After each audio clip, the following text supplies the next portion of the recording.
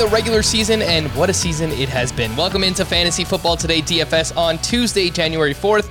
I am Frank Stanfield, joined as always by Mike McClure and Sia Nejad. You know the deal. It's Tuesday. We're going to recap Week 17, take a look at our cash and GPP lineups. Who won our FFT DFS contest? What did that lineup look like? Are you serious? Those ridiculously tilting moments from this past week. And we will take an early look at Week 18 pricing. Before we do all of that, Mike, how was New York City for the new year? New York City was great for the new year. Had a great time. Just my girlfriend and I out there for a few days, but I enjoyed it. Got to watch some football, won a few bets as well, some little sports line showdowns while I was traveling. So overall, very good time. Great way to welcome in the new year. All right. Are you one of these people that's like new year, new me? Because I noticed you shaved the mustache, and I kind of prefer my Mike McClure with a mustache. Yeah, no, I'm definitely not. It was just something that happened yesterday, actually. But no, not really a new year, new me. The routine is most same, but perhaps you could talk me into something new. All right. Well, nothing new. We just need the mustache back. That's how I prefer the Mike McClure. Sia, how we doing? I saw that Washington football team. They're officially changing their name. This big announcement. It's going to happen February 2nd. Any guesses, suggestions for your favorite football team?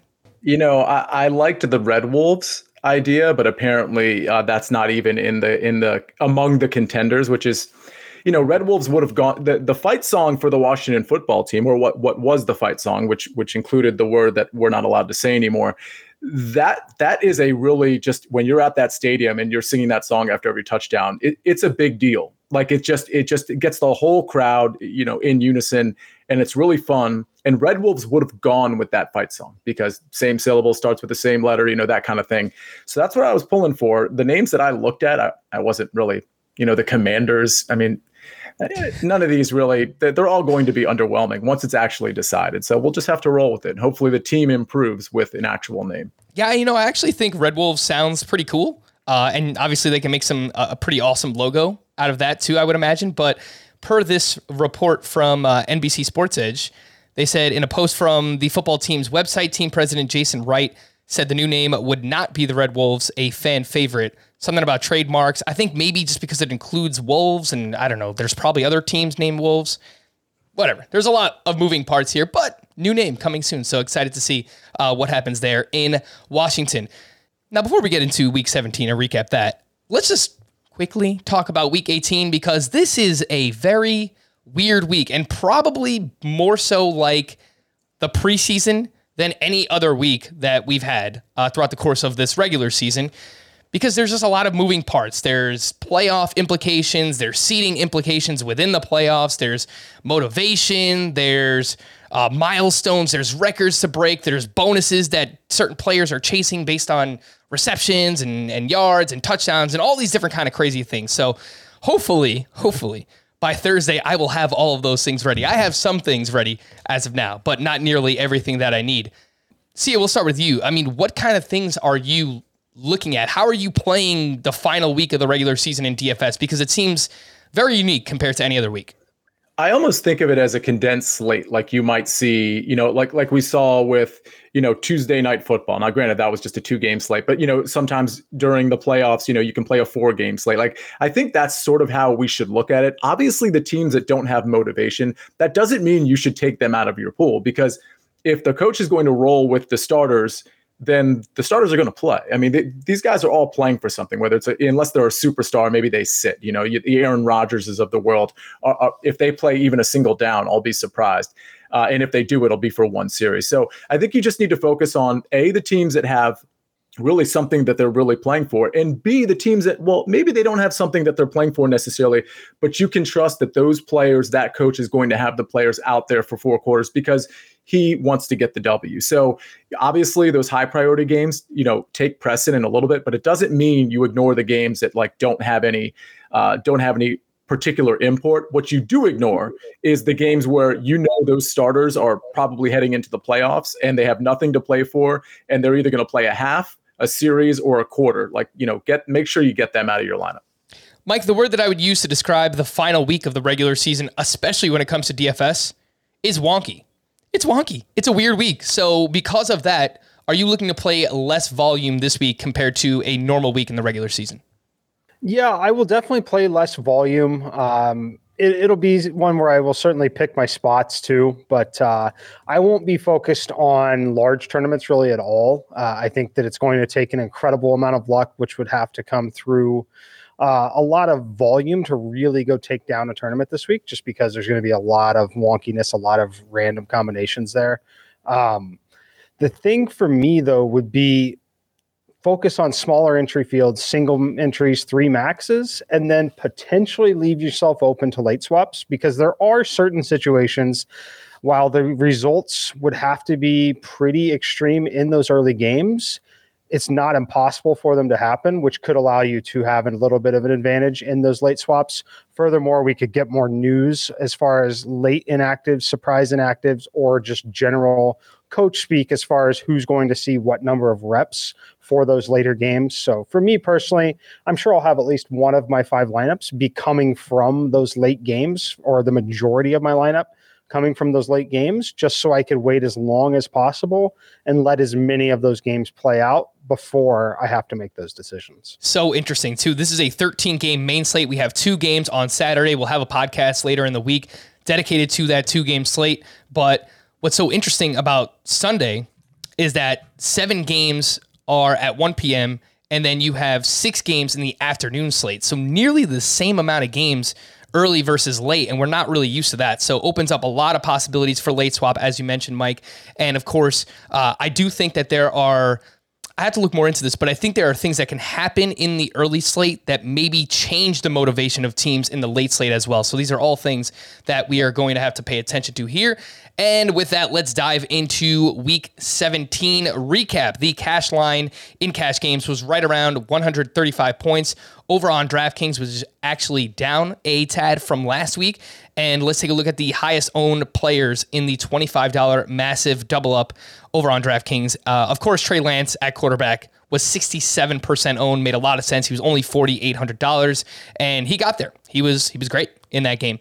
No other quarterback was over 5%, and rightfully so. At running back, we had 4 over 30% ownership, starting with Sony Michel, and then David Montgomery, Jonathan Taylor, and Ronald Jones. Each of Chase Edmonds, Devin Singletary, and Darrell Williams were also in double digits. At wide receiver, we had 3 players over 40% ownership. That included Antonio Brown.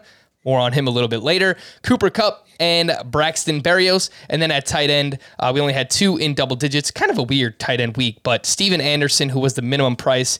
There was no Donald Parham. There was no Jared Cook in that game. And then Foster Moreau, oddly enough, there in double-digit ownership as well. Let's start off with Sia's cash game lineup here, and he puts up a pretty big one. Pretty big score here, 170.56. You have Trey Lance at quarterback, Sony Michel and Devin Singletary at running back, Cooper Kupp, Braxton Berrios, and Zay Jones at wide receiver, Jonathan Taylor in the flex, Zach Ertz at tight end, and Washington football team defense there at just $2,500. You managed to get both in there. See, you had Cooper Kupp, you had Jonathan Taylor, and you were able to do so because of the value in Trey Lance, Zay Jones, and Braxton Berrios. And I think it kind of makes sense, right? Like paying up for the players that have the highest floor in fantasy.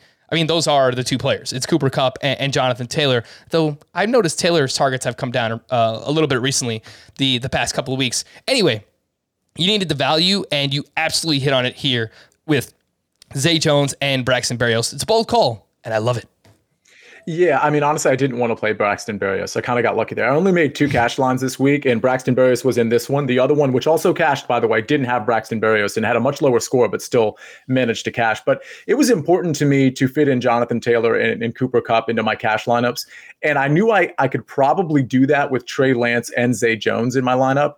And then obviously I had to work in Braxton Berrios because you didn't have much value below Devin Singletary at 5,400. So yeah, I mean, not much to say about this lineup. I played a lot of the chalk, a lot of the high volume guys. Obviously, when it comes to some of the lower owned guys, Zay Jones, we talked about him last week. I specifically said I didn't really want to play him in GPP lineups. I'm sure he made his way into some of mine, but he was more of a cash play for me because I really liked his floor. It was his ceiling that I questioned. Well, it turns out his ceiling, this is kind of a ceiling result here. So, kind of got lucky there, but I knew he was good for 15, 16 points and that he would outkick his coverage from a price standpoint. So yeah, everything worked out here. I was in love with Zach Ertz. I'm surprised he was as low owned as he was.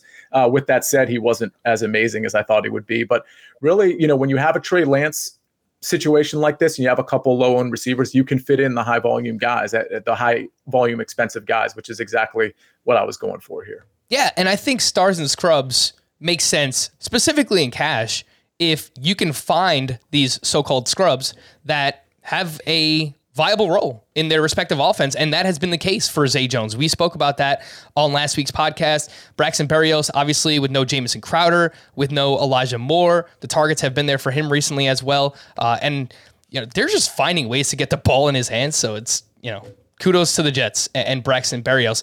I want to stick right there, Mike. How did I knew Berrios was an okay value, but how did he wind up so chalky? I mean, this is crazy. He up over 40%, some contests 50%. How did we get there with Braxton Berrios? Yeah, I mean, I think that, full disclosure, I got there as well. I actually manually excluded him from my first cash game, had him in the second one, probably a lot like Sia as well. Optimizer was very high on him. And I think the reason for it is just we projected such a great game script for them. We expected the Jets to be trailing most of this game. They were actually ahead most of the game. It was Tampa Bay that came back, but it was because Berrios was so good early in this contest. But yeah, it's just really having certain players that are chalk. When you have that chalk build with someone like Trey Lance at quarterback, everyone's going to play Cooper Kupp. It just lends itself to needing one of those value wide receivers. And it looks like the field all went towards Braxton Berrios, which, makes a lot of sense. We projected the Jets to be throwing a lot and be trailing. And he got there despite them actually leading. Not really in large part. He would have got there either way without the second touchdown. But got a rushing touchdown in this game. Completely random. And I got to ask you guys, because it just popped into my head. The Jets are so bad.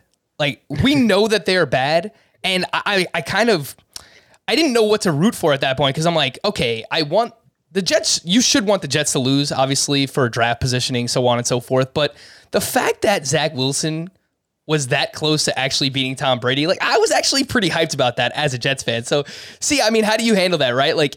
Let's say Washington football team, I don't know, we're not really in that far of that different of a position, I would say, between Washington football team and the Jets. But do you root for your team to lose? Do you root for them to beat one of the best quarterbacks? What do you do at that point? I mean, if you're going for the first pick, I get the sentiment to want the team to lose, but I always think momentum's involved even year to year, especially with a young quarterback. So I would have definitely been rooting for the win. And honestly, if it wasn't for a botched fourth down call on 4th and 2, where apparently they called a QB sneak, but really Robert Saleh had something else completely in mind. I don't know if you heard this story, but they were supposed to run an end around, I think, to Braxton Berrios, some sort of reverse, which I'm sure actually I'm sure that would have worked. You don't really QB sneak on 4th and 2 typically. So it's just funny how it all worked out. And, Tom Brady with wide receiver 3s and 4s ended up scoring a touchdown. So, I mean, it's not a big deal for the Jets. I think you're right. It would have been cool for Zach Wilson to get that W. It's the perfect end to the Jets season, right? Tom Brady has done this my entire life to the Jets in that very stadium. So it's why would it change at this point, right? Let's move on over to Mike's cash game lineup here. And he puts up a 122.96 Trey Lance in at quarterback, Sony Michel and Darrell Williams at running back, Cooper Kupp, Tyreek Hill, and Antonio Brown at wide receiver. You go with the dual tight ends with CJ Uzomah and Steven Anderson as the flex. And then the Pats DSC down at the bottom there. They were very expensive, but of course they were going up against the Jaguars. They put up a 50 burger and, they paid off their salary there. Mike, my first instinct was to question, Tyreek Hill in this lineup and the fact that you had those 2 tight ends in there. We talk about maybe paying up for one tight end and kind of treating that tight end as a wide receiver. Obviously, neither of these tight ends can be viewed in that light, but ultimately, Tyreek Hill saw 29% target share in a game that combined for 65 points. So I guess I could just say, hey, Tyreek Hill's floor is probably lower than other people in that price range, but he had the role that you wanted him to have in this very game. Yeah, he definitely did. As far as the 2 tight ends, this is the exact thing I was telling you about basically I had Braxton Berrios in this one as well. Ended up removing him and paid up for defense instead of punting down a defense. Had Anderson in there. Optimizer was loving Anderson a little bit. In hindsight, if I would have actually projected him to be almost twice as owned as CJ Uzama, I would not have played Anderson at 14%. I was fully expecting that to still be a single digit ownership. So I was not very thrilled to see that result. And then as far as Tyreek, though, wasn't as popular as I thought he would be. So I was actually quite thrilled. And then the real problem having Antonio Brown in every single lineup as well. Just, getting 15 fantasy points from Tyreek Hill and Antonio Brown, no matter what you do elsewhere, that's usually not going to be a recipe for success. Yeah, especially when you combine those salaries together, right? So you're looking at something like over $14,000 worth of salary on DraftKings. So yeah, it is going to be pretty hard to come back from that. See, I mentioned that I think, I don't know if you could really argue against it, but it seems like Tyreek Hill, especially this season, has a lower floor than we've seen in the past. Would you shy away from maybe playing him in cash games? Obviously things can change in the offseason, so we'll have a lot of time to see what happens next year. But ultimately, just moving forward, right? Like Tyreek Hill in cash, do you think the floor is maybe too low to trust him in that format?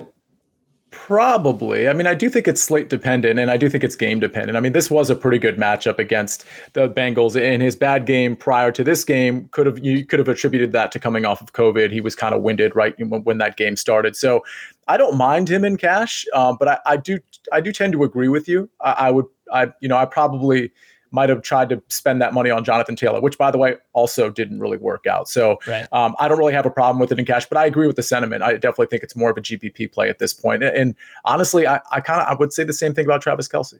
Yeah, and I think it makes sense the way that you build your cash games, Mike, because they usually have more of a GPP feel to them, and obviously you're looking more at ownership in cash games than definitely the average person, and probably realistically more than me or even Sia at that point. So what do you think in hindsight? Do you think maybe you should avoid Tyreek Hill in cash games, maybe moving forward, maybe throughout the playoffs? So, I mean, a little bit. So for me, I still am looking at projected targets for the most part. So when I'm locking in Cooper Kupp, Tyreek Hill, and Antonio Brown in that spot, I basically was attempting to lock in 30 projected targets between those three players. It just, didn't materialize, but he still had 6 catches in this game. Anytime he's getting 6 catches, we would expect that number to not be 40 yards. I would expect it to be, 65, 70 yards, could get in the end zone. Looking at a much different day. But as far as whether or not I would play him in cash, I personally, obviously I did, so I would do it. But it really just comes down to ownership. Ownership starts to creep up neighboring areas on someone like Cooper Kupp and some of those other guys. Then the answer is a very clear no.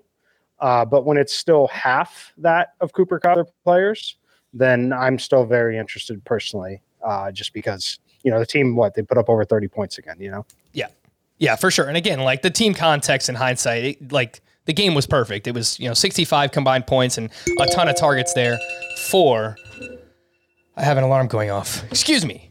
For Tyreek Hill in that game. Let's go over to my cash game lineup here. Managed to do it again. I think I've cashed in 4 of the last 5 weeks in terms of cash games, so it's working. Something's working here. 151.26. I have Trey Lance at quarterback, David Montgomery and Sony Michel at running back, Cooper Kupp, Antonio Brown, and Braxton Berrios at wide receiver, CJ Uzama at tight end, and T. Higgins at flex, with the Bears DST down at... They were 15% owned. Yeah, they're actually pretty owned at $3,200 over on DraftKings.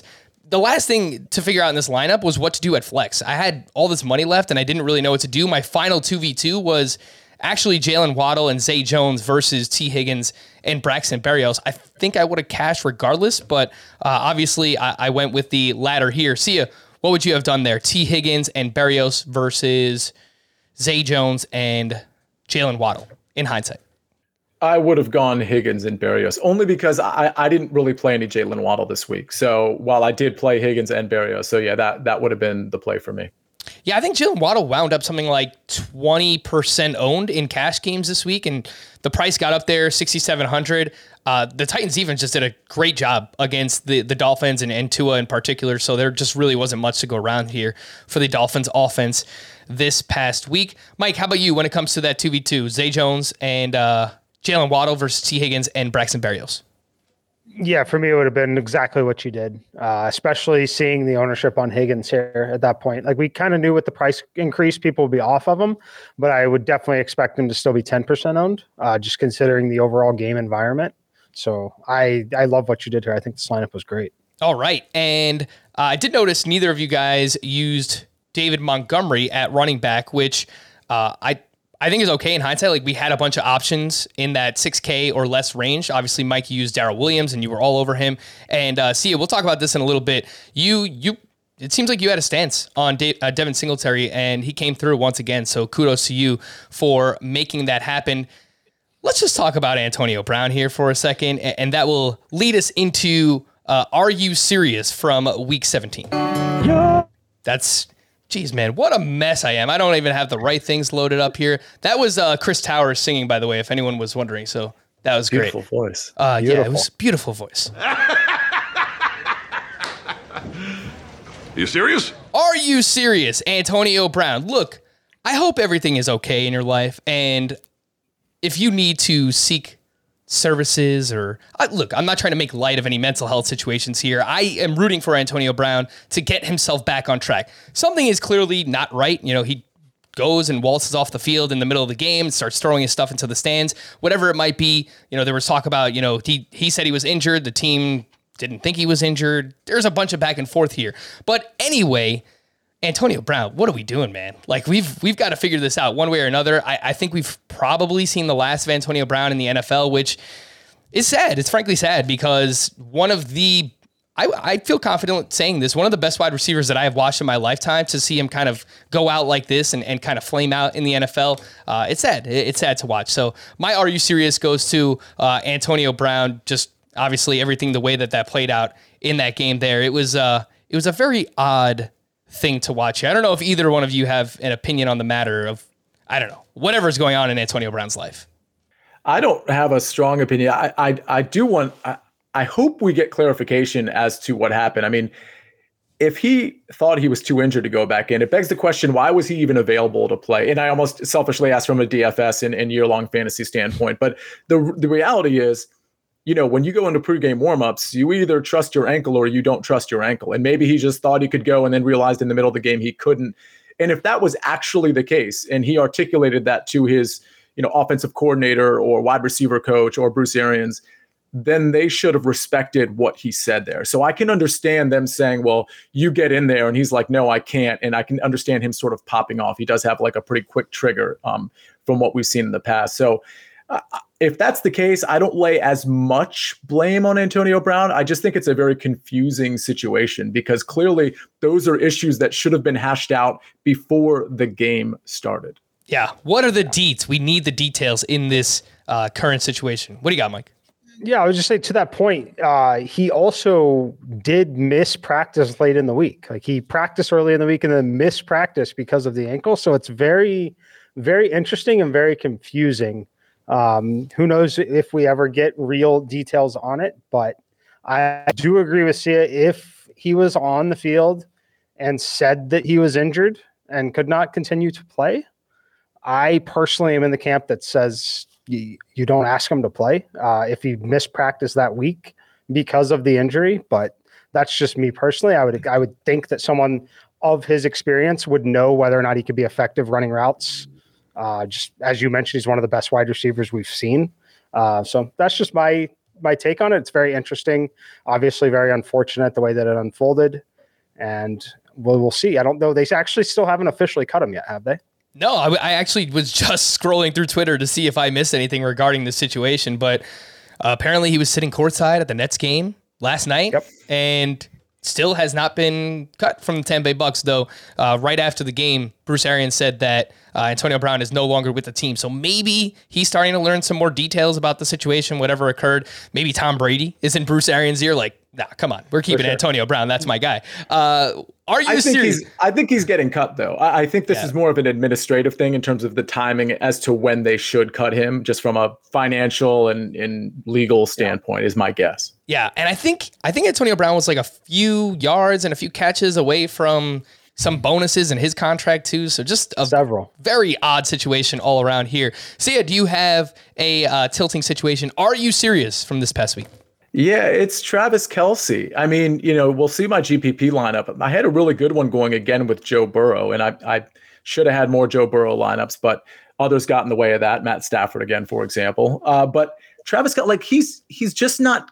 The production's really bad. He's not getting down the field at all. And granted, he had a couple plays that were called back in this last game, but catching 5 of 7 targets for 25 yards. I mean, it begs the question, like, are you playing for the Steelers or are you playing for the Chiefs? Because it doesn't really make any sense in a wide open game with plenty of points. Now, granted, Kansas City kind of got shut down in the second half, but you score 30-some points. Travis Kelce should be a big part of that. Great, Darrell Williams got some. We thought he would, and he helped us out quite a bit. But I don't get it. I don't get it. They're preventing the deep stuff, okay? That's what defenses are doing. 2 deep safeties. We're not going to let Tyreek Hill get past us. You would think that would open up the middle of the field to a degree for Travis Kelce, and it's just not happening. Yeah, this is probably a question for somebody who's way smarter than me from a football perspective and maybe a film watching perspective as well. It could just be that Travis Kelce is getting up there, the age model, kind of catching up there with Travis Kelce, but he's been held under 30 yards in 3 of the last 4 games that he's played. The one where he wasn't was a game where he obviously went off 10 catches, 191 yards, and 2 touchdowns. So maybe we were kind of chasing that a little bit. It was a really good matchup with the Bengals, and as we'll see with the GPP lineups, I actually had him in there as well. We actually wound up with a similar lineup. See ya. Mike, anything that you'd like to add in terms of a tilting moment from this past week? Yeah, we'll tilt with the Chiefs as well. I don't want to really add the insult to Sia there, but if you go back and watch, he should have had 2 touchdowns in the game. He was tackled at the half-yard line. Mahomes threw him a little out that would have been the second touchdown, and Travis Kelce got hit on contact, did not extend the ball into the end zone to score the touchdown. One of those, as you're getting pushed out of bounds, he could have pretty easily, as a tight end, big tight end in the league, extended the arm enough to score the touchdown. Did not. Darrell Williams ran it in the next play. But yeah, he should have had 2 touchdowns. But mine's going to be Tyreek Hill. I got the 10 targets I projected. He had 6 catches, and we still only put up 10 fantasy points. And that's very frustrating when the team scores 30 points. Yeah, I love the play. 10 targets, 6 catches, 40 yards, no score. Just more of the same from the Kansas City Chiefs. They're getting it done for the most part from a real-life NFL perspective, and looks like they're set to make a pretty deep run into the playoffs as well. But for whatever reason, this offense has been pretty frustrating from a fantasy perspective, from a DFS perspective for a large portion of the season. Let's move on to our GPP lineup review. What did you need to win big? Joe Burrow to Ja'Marr Chase. Chase went 11 catches, 266 yards, 3 touchdowns. What a bad job. We're 28 minutes in. This is the first time that I'm talking about Ja'Marr Chase. This guy is absolutely ridiculous. LSU, man, that is a wide receiver machine. They are churning out superstar after superstar. Just after we saw Justin Jefferson's rookie season, you say, look, there's no way another rookie could come in and come anywhere close to what Justin Jefferson just did. Ja'Marr Chase has officially surpassed what Justin Jefferson just did over a 16-game sample, which, of course, is how many games Justin Jefferson played last year. So it's just kudos to Chase. The guy is absolutely ridiculous. Amon-Ra St. Brown, also monster game here from a GPP perspective. 38.4 points over on DK. And if you manage to play either of the big-name Seahawks, I'm not talking about Tyler Lockett, of course. Rashad Penny and DK Metcalf, they also had massive games here in this spot. Let's start off with Mike's GPP lineup. Puts up 160.62. You have Kyler Murray to Zach Ertz as the stack. You have Sony Michel and Darrell Williams as the running backs. You have Cooper Kupp, Antonio Brown, and Braxton Berrios at wide receiver. And then CJ Uzomah at tight end. So again, you're running with the 2 tight end set. Uzomah and Zach Ertz at the flex. And then, of course, you wrap it up with the Bears DST. Mike, my only question to you is, was it different enough? I know you get Kyler at 5.5% and you get Zach Ertz at 12%, which is fine. And you run no bring back, which actually turned out to be the right call because, I don't know. The Cowboys are kind of a mess right now, too. So what do you think? Do you think this lineup was different enough from a GPP perspective? No, definitely was not. And obviously its upside was still hurt by Antonio Brown. 28% is a lot, but it's not 70% like cash games. But yeah, it definitely was not winning any sort of tournament. Should have cashed nicely. It's still cash, but definitely wasn't one of my best lineups out there. That's for sure. How about you, Sia? Did you wind up with any Kyler Murray stacks this past week? I played him naked in maybe one of my 10 or 11 GPP lineups. I don't think of course. I had him with Zach Ertz. So I definitely had him in at least one lineup with Zach Ertz, and I think I had him in one lineup standalone. All right. Well, speaking of your GPP lineups, Sia, let's pull this one up. And you put up a 192.94. You have Joe Burrow, 2 Jamar Chase, and CJ Uzomah with Travis Kelce on the bring back. You had Sony Michel and Devin Singletary at running back. You had A.J. Brown and Zay Jones fill out the rest of your wide receiver spots. And Washington football team defense down at the bottom. Obviously, the Bengals stack here was everything, getting the 58.6 out of Jamar Chase, and obviously everything that Joe Burrow did as well. I mean, the past couple of weeks, the guy has just absolutely been on fire. I love the ownership percentages here as well. For anyone watching on our YouTube channel, youtube.com/fantasy football today, these are great. I mean, you get Jamar Chase at sub 5%, A.J. Brown there at, right around 8%, Zay Jones right around 6% as well. The problem was just really A.J. Brown was a letdown, but the ownership made him a great play. Yeah, I was really going back and forth on A.J. Brown, and I didn't mind putting Kelce in there. I'm okay with that in spite of the result, especially knowing what Mike just reminded us of. He could have had 1 or 2 touchdowns pretty easily and kind of smashed. The A.J. Brown one was really frustrating, though, because I didn't really play him much anywhere. I mean, this might have been the only tournament lineup I played him in. But, I mean, let's be clear. The upside was definitely there. But I guess what I wish I had done is maybe pay down off A.J. Brown, which would have allowed me to come off the Washington football team defense and paid up for what Mike did, which was play the Bears. And if I'd played the Bears and found a receiver to pay down with, this probably would have been a takedown. It's just my guess. If I had a good 6K receiver or 65, let's say a Tyler Lockett, for example, or DK Metcalf, because I was considering Tyler Lockett in my stacks. If I put him in there, Tyler wouldn't have been a good one. DK Metcalf, and I paid up for the Bears defense, this could have been a takedown. But, still a good lineup. Certainly played some chalk there with Sony, but otherwise definitely different. I'm surprised Burrow's still getting, 5% ownership or less, frankly. Yeah. Mike, look, when it comes to A.J. Brown, I think on any given week, he's a good GPP play because the upside is massive. And given his salary, I mean, he was still $7,200. He was likely going to be lower ownership here in this spot. I just think the problem is the team that he plays for, right? I mean, the Titans are a good team. They like to run the football, and that's part of their team philosophy. So unless they're trailing in a game or they wind up in some shootout, which really does not happen all that often for the Titans, we have a lack of consistency when it comes to A.J. Brown. Yeah, we do, but I do think that this is the appropriate place to use him, is in a tournament like that. You're getting it sub 10%. Another example, they put up 34 points. If I told you they put up 34 points on their home field without Derrick Henry, without Julio Jones, without some of those weapons, I'll take my chances on that every single time, just because I think it's a great play. I played A.J. Brown and Antonio Brown both, but I played into A.J. Brown this week quite a bit as well. I really, really like the spot for him. So the Dolphins are a team that plays a lot of press man coverage, which should have been a spot that A.J. Brown should have excelled in my opinion. So I personally love the call.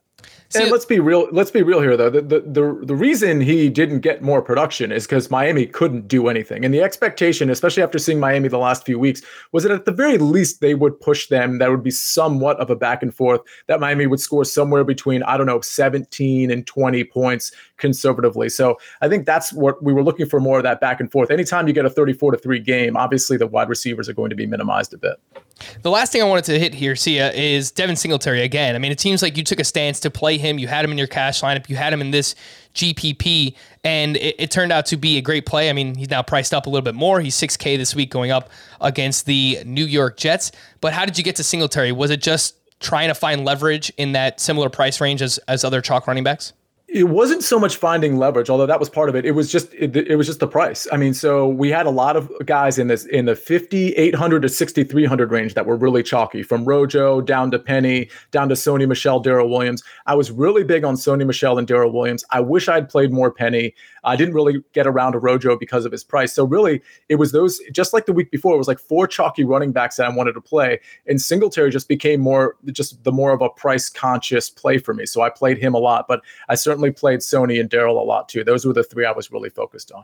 All right, let's wrap up our GPP conversation here with my lineup, which wound up putting up 191.14. And just like C, I had Burrow to Chase and Uzama with Kelsey on the bringback. I also had Darrell Williams in this lineup. So really just looking to stack up that entire game. Sony Michel was my other running back. I had a mini stack of Christian Kirk and Michael Gallup, the other game with a big total on the slate. And then the Texans DST, which checked in at 3% ownership, which I really liked because it was, Trey Lance, rookie quarterback. And if you look at the Texans defense, they had been playing pretty well recently against even better quarterbacks than Trey Lance. So I think that was fine at their price point. This was an interesting lineup because I was top 10 in this contest and we were texting about it going into the afternoon games. And I had to decide whether or not I wanted to stick with this Christian Kirk and Michael Gallup mini stack. And ultimately I did, but there was a lot of decision points involved. Brandon Cooks was available, DJ Moore, the other Cowboys wide receivers, the other Cardinals wide receivers. Ultimately, I stuck with this combination. And Mike, what did you think about that? I liked it a lot. I think it was great. And I felt really bad for you instantly. I was watching the game because I bet on the Arizona Cardinals and Gallup, I did not like to see him score the touchdown. And I was like, oh, wait, that's Gallup. And I was rooting for you so hard because I knew you were going to leave him in there. And then, of course, tears his ACL out. Probably would have had, at least 20 fantasy points in that game. I think he would have been a popular target, in the rest of that game. So, but yeah, this lineup was great. I've already talked about Travis Kelce missing a touchdown. This is very easily 215 points or plus, in my opinion.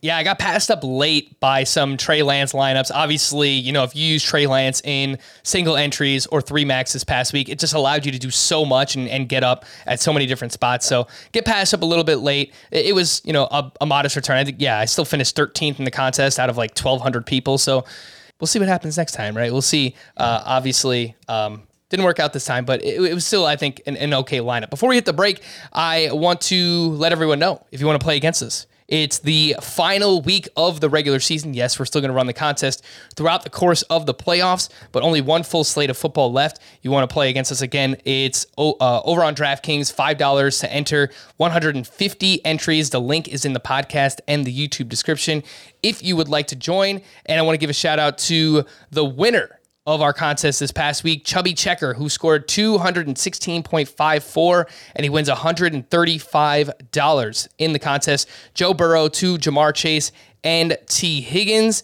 And then also had Darrell Williams, Devin Singletary, and Sony Michel at running back and flex. So going with the chalk running backs there. Where do you get different? Amon-Ra St. Brown, 38.4, again at 6.7% ownership. Brevin Jordan at tight end. Dolphins DST. 3 snowflakes in the lineup, but ultimately it doesn't matter when you have Jamar Chase and Amon-Ra St. Brown and Joe Burrow putting up all these points. Which, see, is something we talk about a lot for GPP. You can have a few duds, but if you hit on the ones that go off, ultimately that's what matters.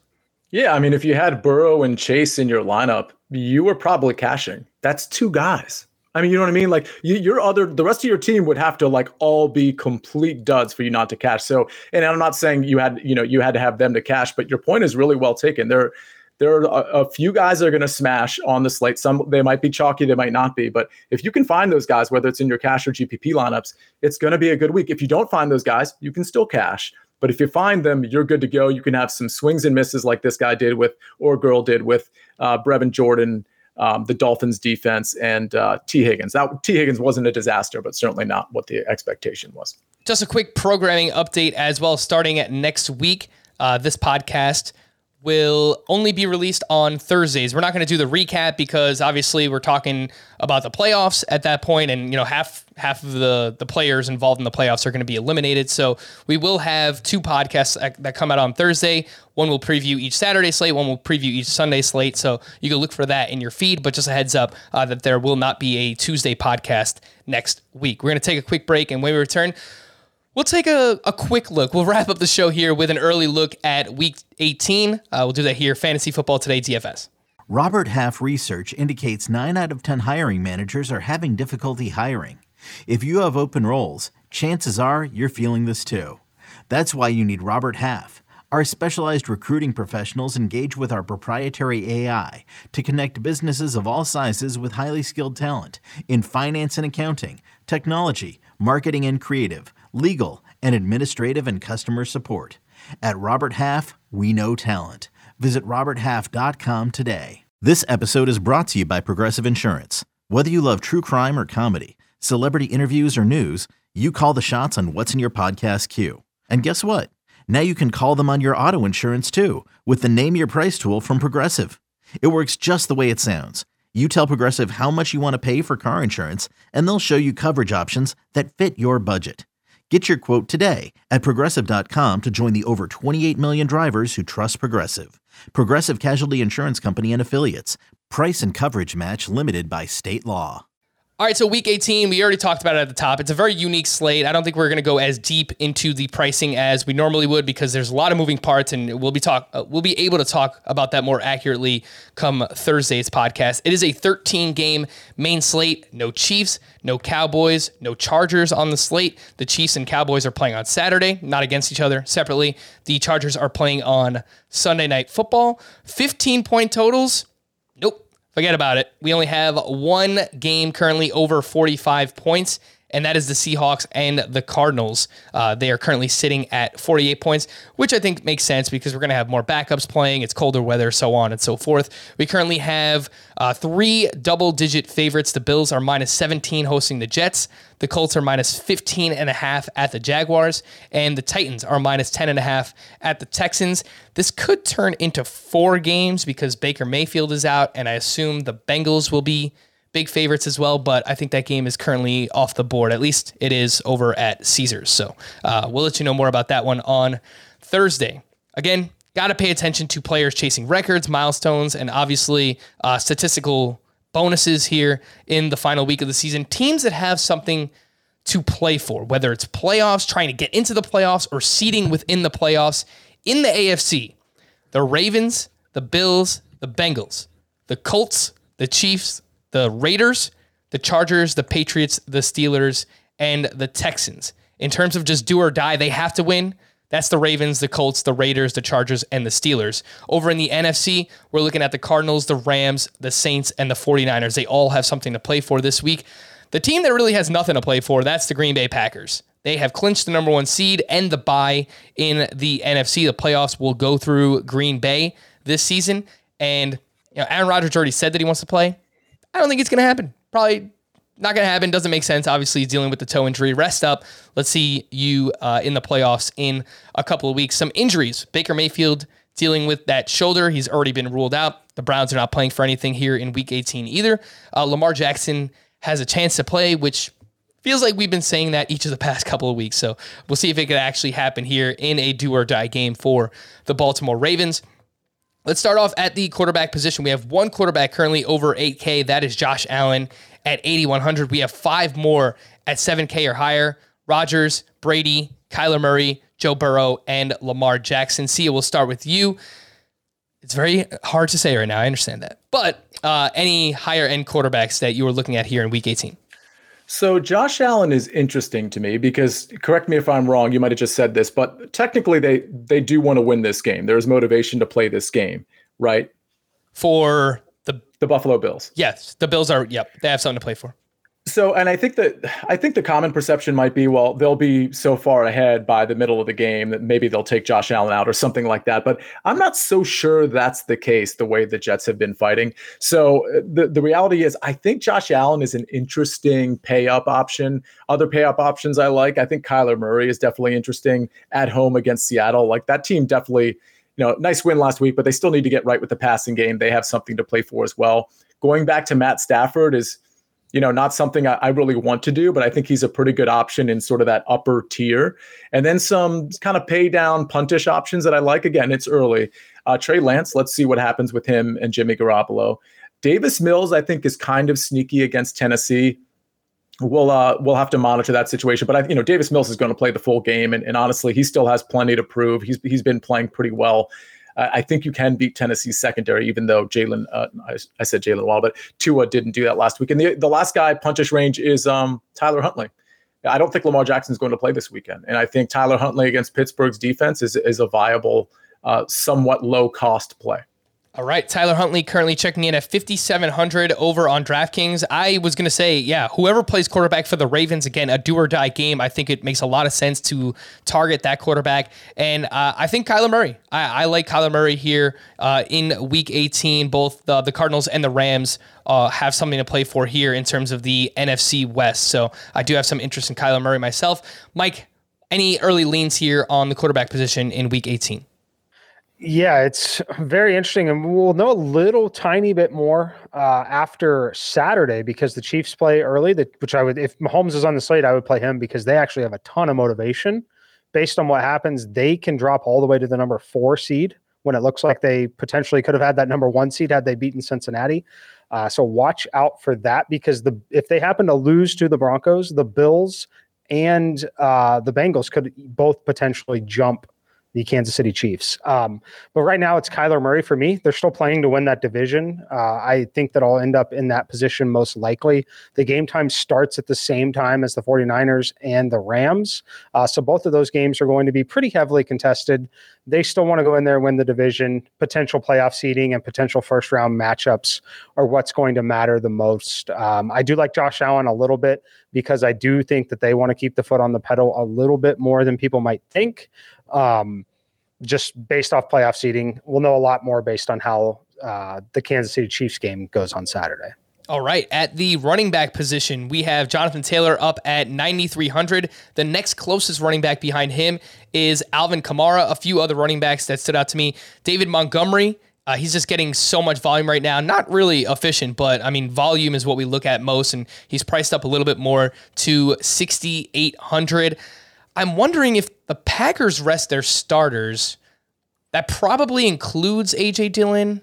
I don't know. Maybe they still just run him out there and they just keep Aaron Jones safe. So I guess that's a possibility. A.J. Dillon is down at 6,300. And see your boy, Devin Singletary, 6K going up against the New York Jets. They are playing for something. The Bills are again here in Week 18. Any running backs that stand out to you and any other positions? Because I know you've got to run Sia. For those who don't know, Sia has a big boy job too. So this is a little side gig.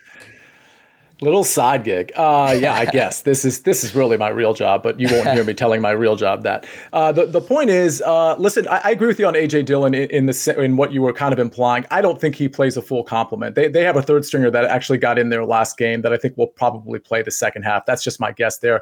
I like Jonathan Taylor at the Jags. I like Devin Singletary again.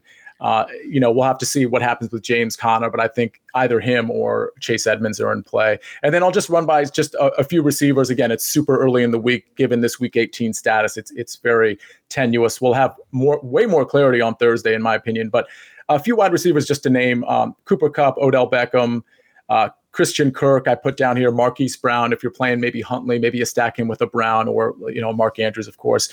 Some low cost options that I think are interesting: Gabriel Davis.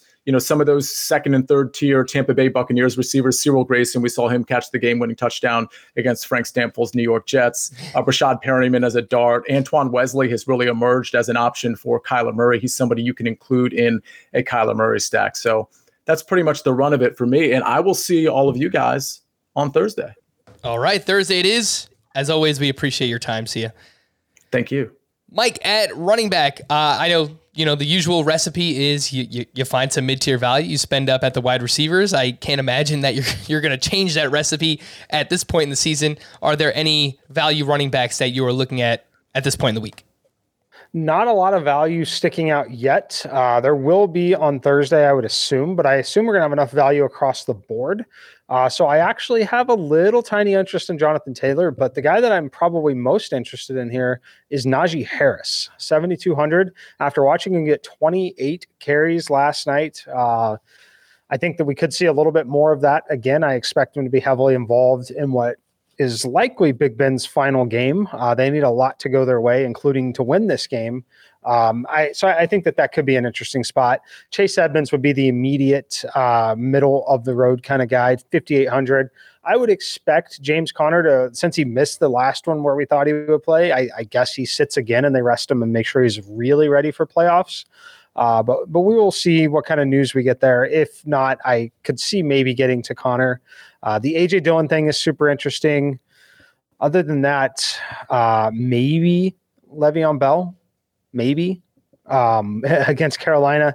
Right. Ronald Jones banged up. They're all kind of banged up in that backfield. That whole team is really fighting through some injuries right now. So that's probably where I'm looking as of right now, but it really is going to dictate. We'll have a lot more for you on Thursday for sure. Man, week 18 in the season of 2021. Obviously, now we're in 2022. We're talking about Le'Veon Bell here in week 18. He's $5K.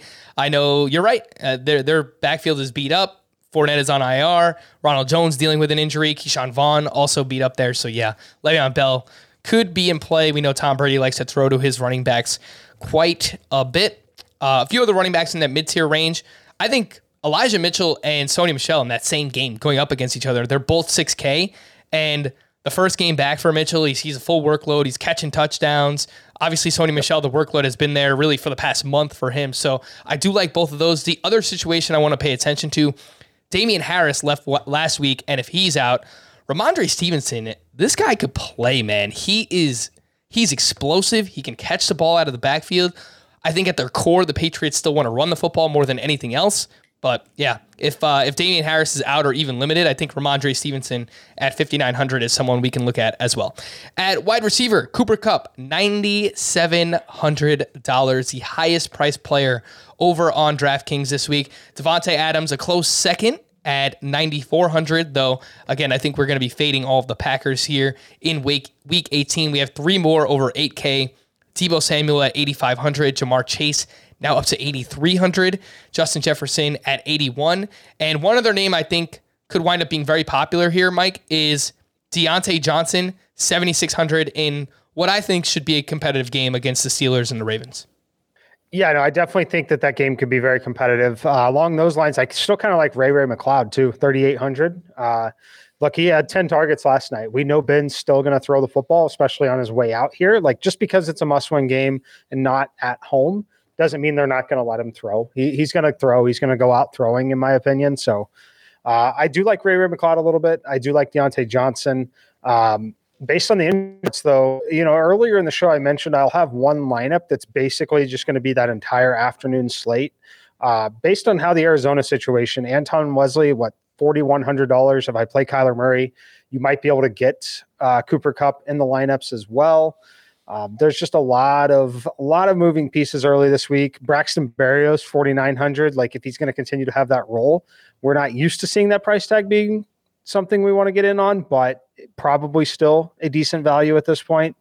There's going to be a lot of options here this week. Yep, for sure. And I do think, obviously the Colts have a lot to play for in that game. They are massive favorites. Michael Pittman, I'll just throw the name out there. He's 5,900 and has seen a bunch of targets. I think like once we figure out, which backups, which players are maybe out potentially for the Green Bay Packers and any other team, like it's just going to open up so much value at wide receiver and tight end. So again, maybe this is the week that we're looking to spend up at running back for JT and even Najee Harris, as you mentioned there, Mike. Let's move on to the tight end position and we'll wrap up there. Mark Andrews is the highest priced tight end at 7,500. George Kittle is second at 6,700. And as I just mentioned, I think a lot of value is probably going to open up at this position, which will make it interesting to spend up at other spots this week. Yeah, it's definitely a lot. I mean, right now, the only guy that I'm confident that I'm going to have in lineups is going to be Zach Ertz. Look, I think that they still have enough to play for. Price point's kind of middling at 5,300. Like, it's not super prohibitive by any means. So a lot of Zach Ertz early in a lot of these builds. Other than that, I think you could begin to start punting in some of the other spots. But at the top for me, it'll be Zach Ertz. All right. And that is exactly where we're going to wrap up. For Mike, I am Frank. For Mike and Sia, I am Frank. Thank you all for listening and watching Fantasy Football Today DFS. We'll be back again on Thursday to deep dive the entire crazy, wonky Week 18 slate. We will see you then.